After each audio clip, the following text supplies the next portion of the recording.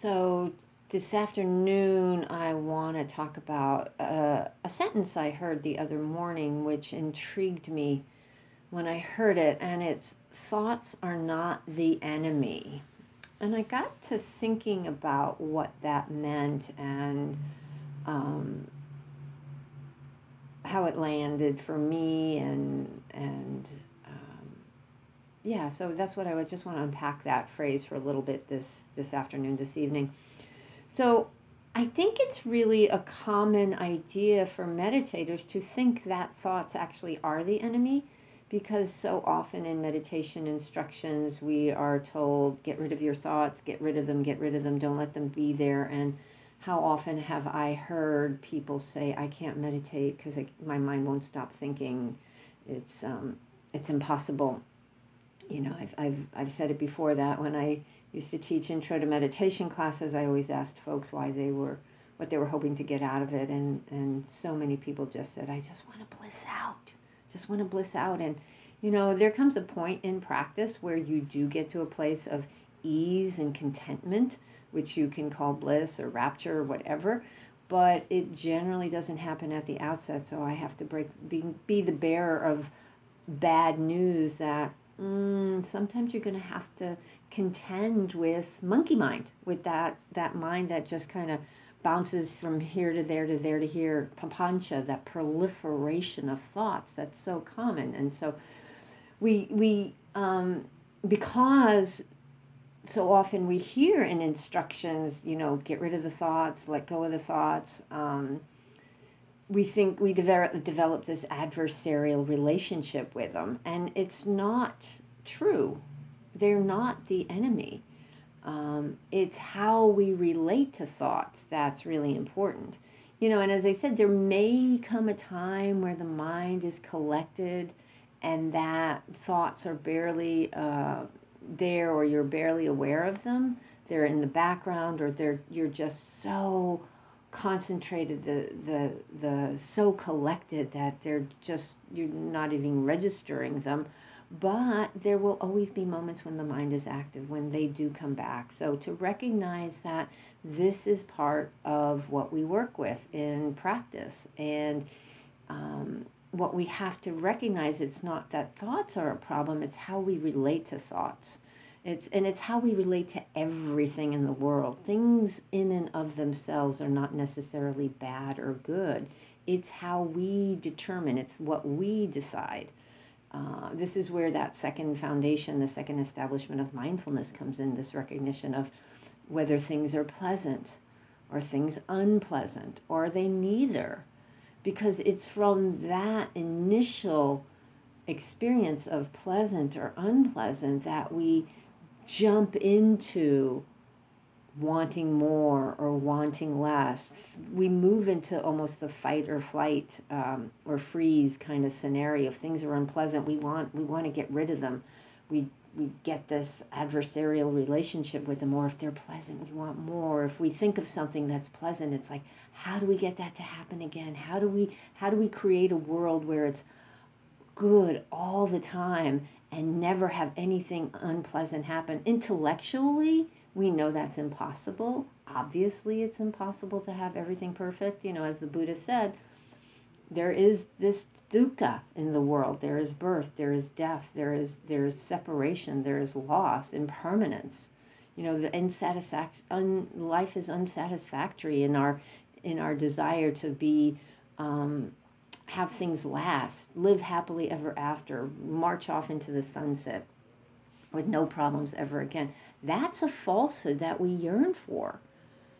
And we develop this adversarial relationship with anything that we think gets in the way. And it's all from our conditioning. You know this. We've talked about this a gazillion times. It's so much from our conditioning. And so it's not that the thoughts themselves are the enemy or bad or wrong. None of those words should be in the vocabulary. It's how we relate to them. Oh, this is unpleasant, and that brings up this anger or this fear or something, this desire to mitigate the unpleasant experience. It's how we relate to them. I used to I remember years and years and years ago, I came to I had an awareness, I had an insight that M&Ms, peanut M&Ms, were not inherently evil. It's just like, I used to say, oh God, they're so bad. They're so bad. They are the bad things. And it's like, no, eating bags of them every day is probably not really healthy. My relationship to peanut M&Ms was not healthy. It's not that peanut M&Ms were the enemy. It's how I worked with peanut M&Ms.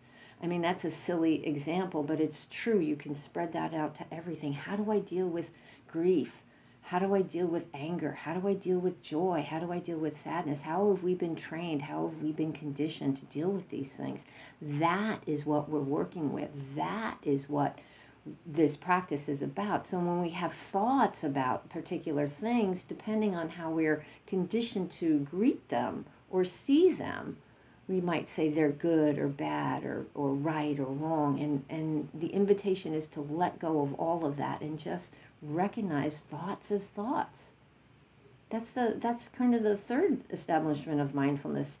Let hearing be hearing, let sound be sound, let smell be smell, let thoughts be thoughts. Just let them be what they are. Let go of this judgment.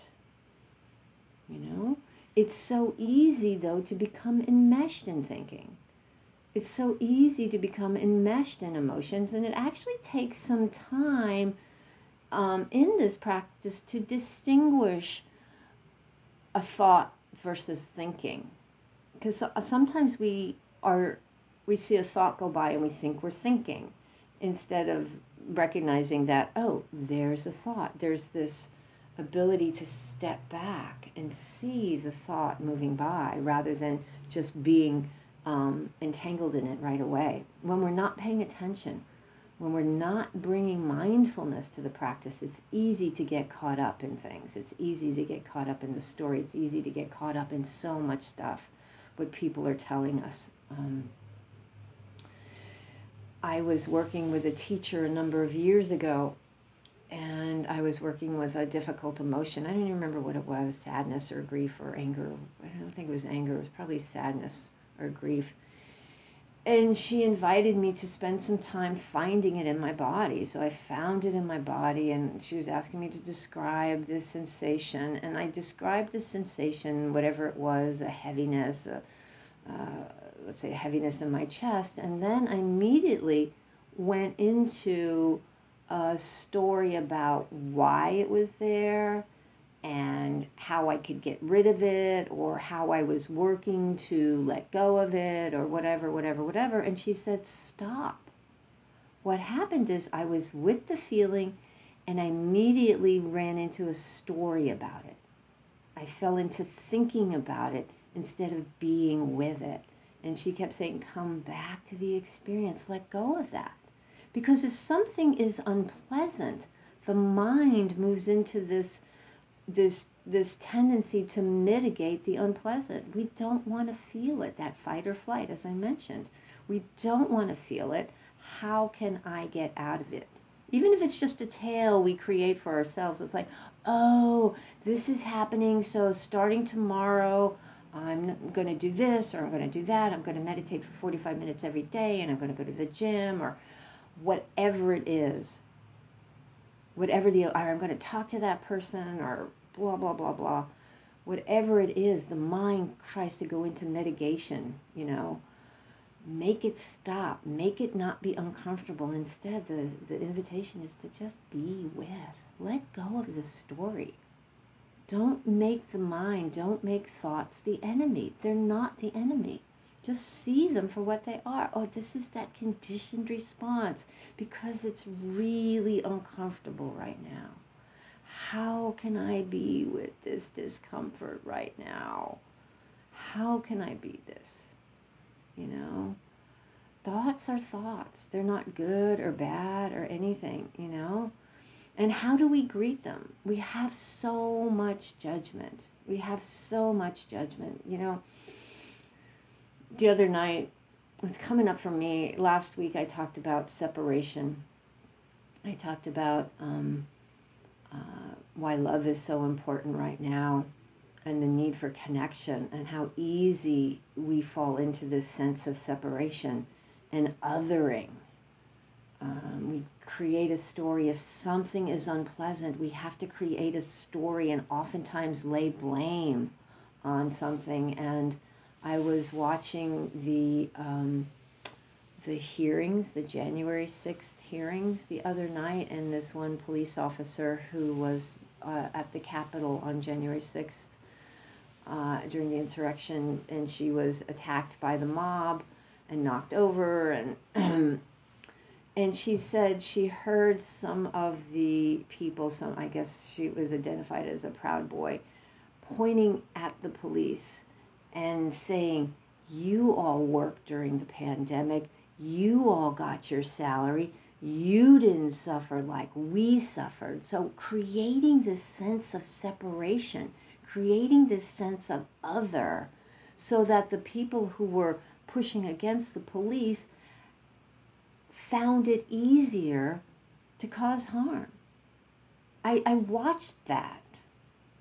And I listened to what she was saying, and what became so clear to me was this person, this other person, this guy's othering in real time, creating an enemy out of someone who normally wouldn't see as an enemy. Police can be very problematic. I'm not saying that, but just walking down the block, you might not treat this person and attack them. So we have to be careful. What that's coming around for me is that thought can be really dangerous because it leads to action. So the thought is not the enemy. It's what's underneath it. I am suffering. I have a lot of discomfort in my life. There's a lot of hardship in my life. How do I fix it? That person is to blame. I have to get rid of that person. And that's the story of history. This has been going on for thousands of years.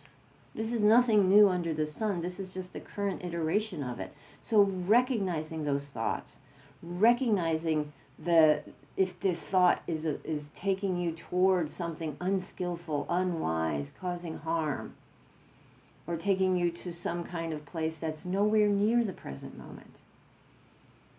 Can you just be here?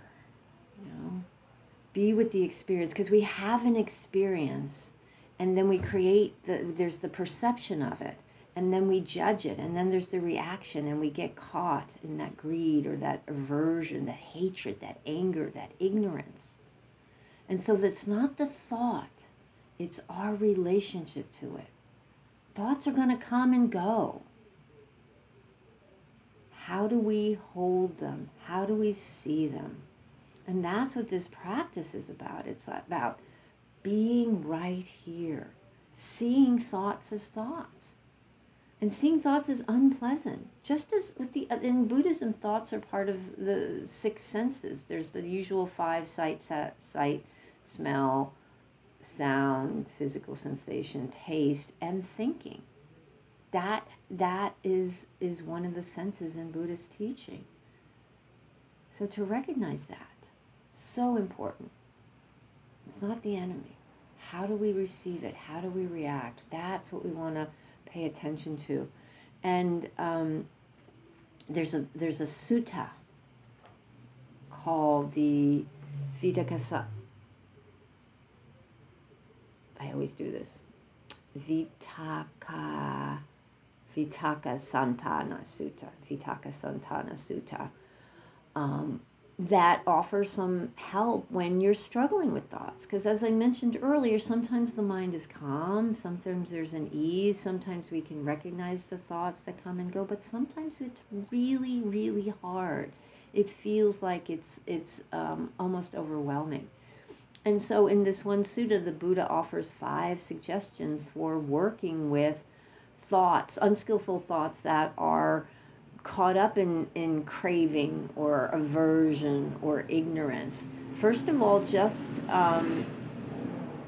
reflecting on something beneficial instead. Adventitious objects.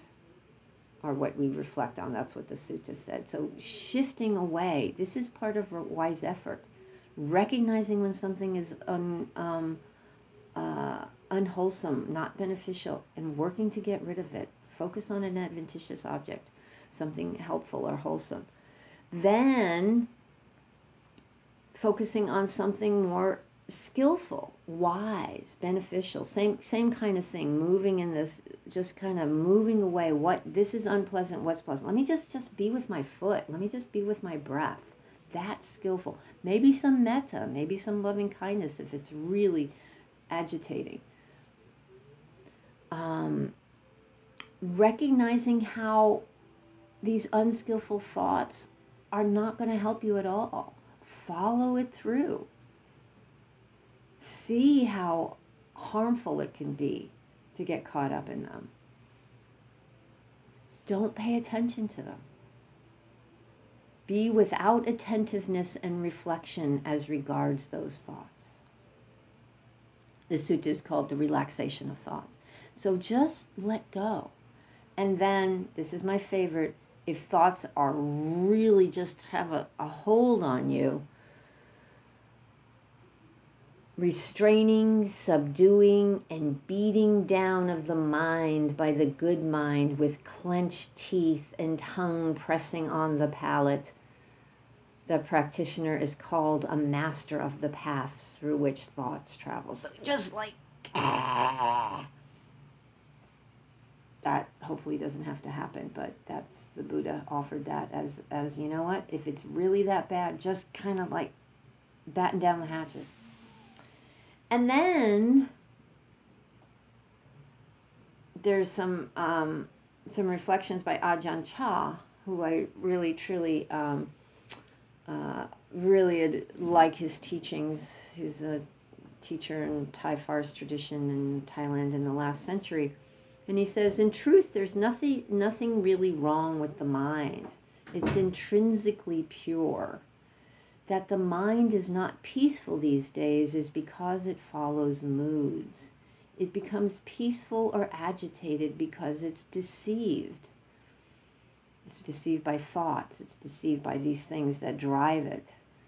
This is, I love this one line. The untrained mind is stupid. He pulls no punches. Sense impressions come and trick it into happiness, suffering, gladness, sorrow. But the mind's true nature is none of those things. Our practice is to simply see the original mind, not one that's not overcome by these thoughts. So we must train the mind to know those sense impressions and not get lost in them, to make it peaceful. Just this is the aim of all of this difficult practice we put ourselves through. To make the mind peaceful is the aim of the difficult practice we put ourselves through. That's the aim, is to move into this place of ease, to move into this place of gentleness. That's what we're working for. So not an enemy. We don't create enemies of anything. And there's a line from James Baldwin that I have as a tagline on my emails. And he said, I want us to do something unprecedented. And that is to be able to create a self without the need for enemies. And not that we're creating a self, but to create an existence, be in the world without a need for enemies. We don't have to, and nothing is an enemy. It's how do we react to things? Obviously, there are people who cause harm. There are people who are caught up in greed and hatred and delusion. But we still don't have to make them enemies. We can say that person is deluded, that person is causing a lot of harm, that enemy aspect is carrying aversion in our hearts, which is anger, which is one of the defilements. Can we release that? Can we just be? So those are the reflections. Those are some of the thoughts that have come up for me as I pondered the idea that thoughts are not the enemy. Nothing is the enemy. Nothing's the enemy. It's how do we reflect on things? How do we relate to the world? And seeing that relation, seeing the old conditioned reactivity, and instead moving into a clarity, a wisdom, a seeing what's really happening, and being with that, and responding out of wisdom and kindness and compassion. Wisdom keeps you from becoming a doormat. Clarity keeps you from becoming a doormat. You see when harm is being caused, and you work to end it. So those are my thoughts on this. Thank you so much for being here, and thank you so much for your kind attention.